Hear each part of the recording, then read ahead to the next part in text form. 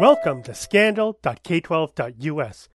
Our Scandal K-12 curriculum is a true crime comedy podcast about bamboozling boards, sneaky superintendents, lame learning products, and teachers who are way too cool for school. This curriculum contains references and potential descriptions of crimes against minors in the field of education. Listener discretion is always advised.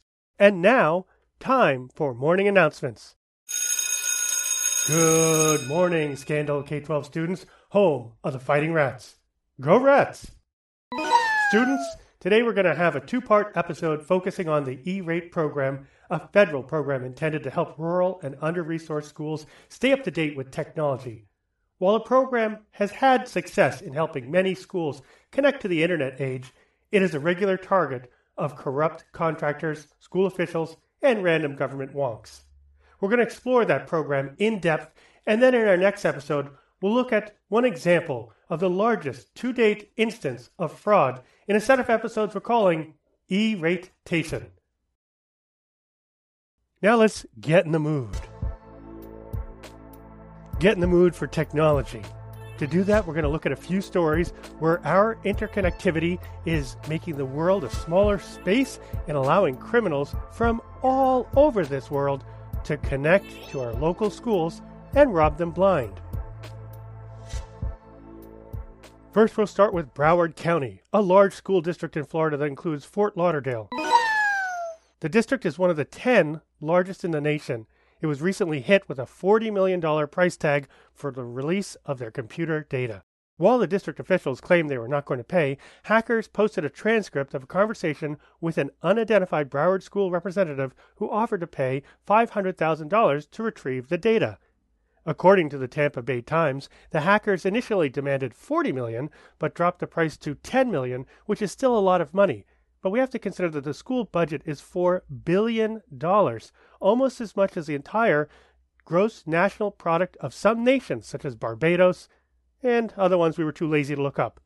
So anyway, the group stopped negotiating and currently is sitting on a pile of data. Some of it is public information, but other data could be highly sensitive personal data relating to students and staff in Broward County. The group behind this theft and ransom is suspected to be the Conti Gang, which may be based in St. Petersburg or anywhere that had a strong internet connection. And now that negotiations have broken down, the criminals are threatening to sell on the quote-unquote dark web any and all personal and confidential details they have obtained. Well, we're not sure why someone would want to buy report cards, but we'll tell you that if there is a data point, there's always a buyer in this strange digital world. Whatever the origin or whoever the group or groups are, or if it is stealing data or locking entire systems down, there's a definite rise in attacks on school systems nationwide since these targets often have large sums of money and numerous employees who may be vulnerable to this sort of phishing emails that are common entry points. According to reporting published in Insurance Journal, a trade publication of the insurance industry, quote, overall ransomware attacks disrupted learning at 1,681 schools, colleges, and universities in 2020, and at least so far in 2021, 544 institutions have been targeted. According to the same publication, the amount of money lost has gone way up, with the average haul going from about $115,000 in 2019 to $312,000 in 2020. The highest ransom paid to date is a whopping $10 million, which is up from a $5 million ransom payment made in 2019. This adds up to real money and additional headaches for school districts already grappling with so many issues. And it isn't just the big districts that are being targeted. According to WPR.org, an affiliate of NPR, the Stanley Boyd School District in Wisconsin, which is about a half-an-hour drive from downtown Eau Claire, said that hackers accessed the direct deposit file used to pay employees and resulted in the theft of $150,000.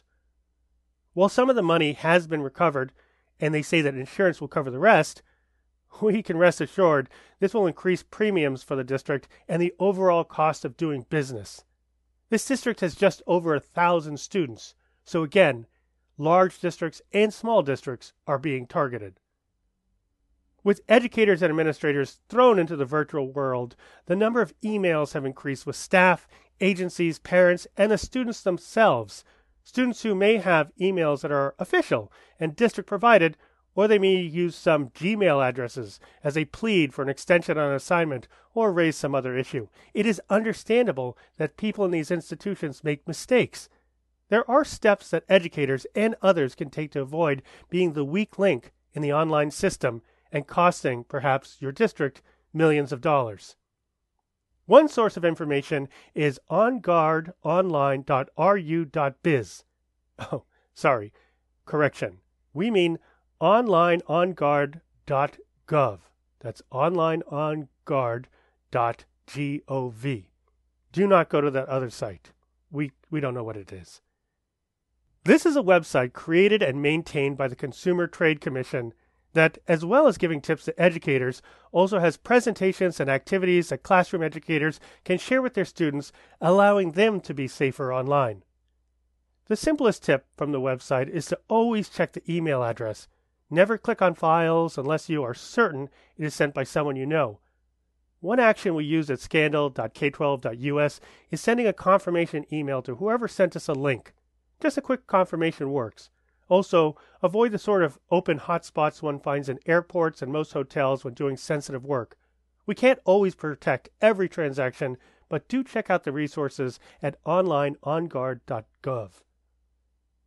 And now we'll move from the world of hackers to a federal program intended to help teaching institutions connect to hackers with updated technology, and which is today's main announcement. Coming straight from Section 254 of the 1996 Telecommunications Act, the program known as E-Rate is intended to provide universal communication service to American educational institutions at a reasonable rate in order to allow schools to install or upgrade service at a discount, as well as ensure the school or library receives a rate similar to other commercial customers. Since we know it is common for companies to overcharge schools, libraries, and government entities, we'll be doing a future episode on school construction where this will be made all too clear. Anyway, funding for the E-Rate discount program is simple. E-Rate funds are gathered by telecommunications companies. It's listed in the Universal Service Fund fee, and it generally is an 8.7% tax on your monthly phone bill, or about $1.04 a month, or $12.48 a year, which is the cost of takeout chicken pho from Anna's Kitchen, 844 Willow Avenue, Suite A3, Hercules, California. While each one of us chips in very little money individually, considering that about 90% of Americans have a landline or a cell phone, this equates to about $2.5 billion a year. What schools and libraries are supposed to get is connectivity, telecommunication services, internet access, and internal connections in those schools and libraries. It's strange to think, but these were non-existent for the most part in the year 2000, when most classrooms didn't even have a phone. Even after an initial grant, a school may require additional discount money, since just a few years later, after installing the initial technology, there is a constant need to update systems and equipment in order to keep up with the changes we see in technology. You see, the E-Rate program technically is not a grant, it's a discount. However, this discount can range anywhere from 20% to 90% of the total cost of a project, with E-Rate making up the difference. School districts or states still need to cover some costs. We won't get into the other funding streams needed, but these generally would be other grants, district tax levies, or additional funding, such as if the school was given Title I funding, which can lead to a very complicated budgetary process. But we'll just shelve that for right now. Now, as you are carefully listening, students, already you may be assuming at any time that there is a huge pot of money, there'll be a lot of waste and fraud, and you are correct. In this episode, we're focusing today on the fraud, since while the waste is a fun topic and we can really get our government waste our money hats on tight, waste is part of any transfer of power, whether electricity or friction or money. All projects have a certain amount of waste. That's why you have a trash can at your desk. What we want to focus on today is fraud. Now, using too many Post-its on your Scrum board might get you in trouble on your 360 review, but helping yourself to as many Post-its as you can from the company office supply room can get you frog-walked out of the building. Well, back when we worked in buildings. when we had offices, when we had office supply rooms. Those were the days. But wait, let's actually start with the waste, actually. It's just too much fun. And of course, with an eye toward limited government, the E-rate program administrators claim that only 1% of the money collected is used for administration, according to Mel Blackwell, Vice President of External Communications at the administering organization of E-rate. This doesn't sound like waste, actually. 1% spent on administering $2.5 billion. It sounds like the opposite. Consider the old expression, penny wise, pound foolish. Rather than running the program itself, the FCC subcontracts the work of program administration out to an organization called the Universal Service Administrative Company, a private non-for-profit corporation. For many years, the E-rate program saw 35,000 applications per year, but employed only one auditor. That is very little policing. Can you think of a jurisdiction in the United States where there's one cop for 35,000 people? The state of New York has roughly 3.3 cops per 1,000 civilians. Now, of course, as the program matured, this would change as the fraud cases grew. But by 2004, there were still only about 200 audits on a caseload of over 200,000 grants that had been disbursed. The Universal Service Administrative Company also seems to be a strange place to work, at least according to anonymous reviews on Glassdoor.com. One former staffer said that it was a, quote, great place to get paid to do nothing, and, quote, just overall weird. According to another former employee, quote, lots of people I interact with just spent the day wasting time online or booking useless meetings to talk about things like television shows, which actually sounds quite fun. I mean, should we watch The Throne or Regency? Another alleged senior software engineer said that it was a, quote, a good place to work if you want to retire here or have no interest in growth. Whatever the reviews, whatever it's like working there, the company remains in charge of disbursements. And perhaps they also hold a tiny little part of responsibility in the many frauds that have plagued the program for over the decades.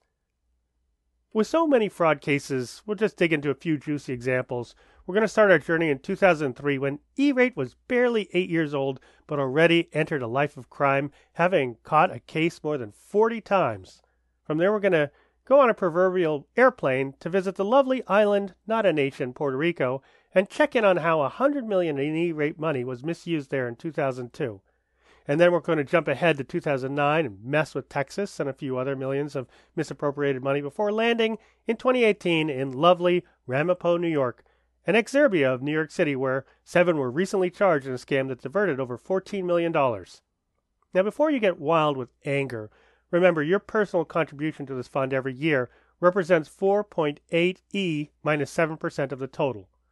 Yeah, you didn't think you'd need scientific notation knowledge for this episode, but you do. We're sure you have an old Texas Instrument scientific calculator somewhere in your desk. So we'll just wait until you get it so you can check our math.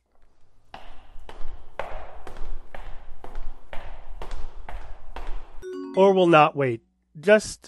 We want to remind you that it's not that much money in the larger scheme of things, but because it's not that much individually, unfortunately that means most people don't even know the program exists or closely follow the disbursement of those funds, which, as we said about how many cell phones and landlines are in the U.S., adds up to a lot of money overall. One person who was paying attention was House Representative from Colorado, Thomas G. Tancredo. Long before cancel culture was a thing, this Republican member of the House Energy and Commerce Committee included a bill called the E-rate Termination Act. It seems that his best solution to reforming the program was just to get rid of the program. While the bill was introduced into the House and had 10 co-sponsors, unfortunately, it died in committee and the program continued. There seemed to be a good reason for this attempt to cancel the program, since by the time 2003 turned into 2004, as we said, there was over 40 cases of fraud, ranging from large players such as IBM, who are accused of, quote, circumventing competitive bidding requirements, and Cisco Systems, who was slapped on the wrist for selling to Atlanta schools at an inflated price, as well as old-fashioned mom-and-pop fraud cases by companies and regional players like Connect2, that's the number 2, Internet Networks Incorporated, a Staten Island internet services provider who bilked the program in a case that marked the first time that a fraud accusation had led to the filing of formal criminal charges in the E-rate program. And just to think, the E-rate program's first criminal prosecution was when it was just a few years old. In the Connect 2 case, the owner John Angelides was found guilty in 2003 and retired early to serve some of his golden years in the sunny confines of one of our darkest prisons. In 2004 hearings, Representative Joel Barton, another critic of the program, called the program, quote, a big candy jar of money. Now we have to remember, and this is for bonus points, that this is the same representative from Texas who is today better known for having apologized to BP CEO for how mean the government had been to the BP company after the Deepwater Horizon oil spill basically killed our third coast. He's also known as the representative who introduced a bill to recriminalize sodomy in Texas, as well as made 2011's poster boy in the Most Corrupt report authored by the group Citizens for Responsibility and Ethics in Washington. So, criticism of the program by Barton may be tainted by some of his other activities, or maybe it is a big, quote, candy jar. Since E-rate's inception, there has been a constant drumbeat to apply cancel culture to E-rate by many in government. Nevertheless, others argue that there's a good reason to keep the program going, even with regular and occasional corruption diverting funds. According to a House Subcommittee on Oversight and Investigations, while there have been many instances of abuse of the program for years, the program has been delivering on the intended promise of getting schools up to date with communications technology. So we guess the trade-off is that some money slips through the very large cracks, but eventually more will benefit from the program than will benefit from criminal activities. So now that we have a working understanding of the program, we can examine in more detail one example of corruption that took down an entire Department of Education. For that, we will travel to sunny Puerto Rico, but that'll be for our next installment of E-Ratation. There's just too much going on here to fit into one episode. It's a lot of information. However, we have time for one last story. For this, we're going to switch gears from the world of the cyber and the digital to old-fashioned in-person crimes and misdemeanors. According to the York Daily Record, #1 news source for all things York, Springsbury Township Police filed an arrest warrant for Andrew Charles Alton, 23, of no fixed address, charging him with burglary, institutional vandalism, and theft. According to the complaint filed, a man experiencing homelessness found himself a home in the middle school on more than one occasion. He was making himself comfortable at York Suburban Middle School, where fittingly the mascot is the Trojans, which we're hoping are the Greek warriors who smuggled themselves inside using a horse rather than Trojans, we won't go there. Anyway, this wannabe Trojan secreted himself in the school for days, having gained access to the school through a broken window. Well, by this we mean a window he smashed open with a rock. Altland is accused of rummaging around in various classroom desks, taking petty cash from the office, eating food from the cafeteria, and as we said, making himself very, very comfortable, often lounging in offices with no pants on, trying on school t-shirts and attire, or wandering the hallways completely nude, just letting everything hang out, Trojan style. In addition to his naturalist adventures, Altland is alleged to have defecated on the floor several times because, well, let's face it, the alternative is to use a middle school bathroom. I mean, we here at Scandal School can certainly understand why he avoided the toilets in a middle school. Altland was discovered by a classroom educator as he was using a hot plate in her classroom to warm something up. While she called the police, he managed to escape before they arrived. After weeks of searching, of course for a man with no fixed address, York police finally rehomed Altland to a correctional institution where he is held without bond at the time of this recording, and he faces a number of charges that will at least provide him with a fixed address for a time. As always, we'd like to thank our supporters, especially you, Matt. You've always been there. I'm not sure if you've been listening recently, but in the event you are, we seriously owe you a beer. We'd like to thank the contributors on Free Sound. We'll list the contributors on our show notes page, and honestly, at the time of recording, we're behind on our homework for that page, but we'll get the links up. We'll also put up a link to the online onguard.gov site. If you have a story or want to drop us a line, Reach out via email at scandalk12us@gmail.com. Of course, if you'd like to leave us a voicemail message, you can do so at 518-945-8553. Or if you want to go into the dark, dank depths of Twitter, you can do that and visit us at @scandalus. We're going to say it's good to be back to school, and we hope you have a safe and scandal-free beginning to your school year.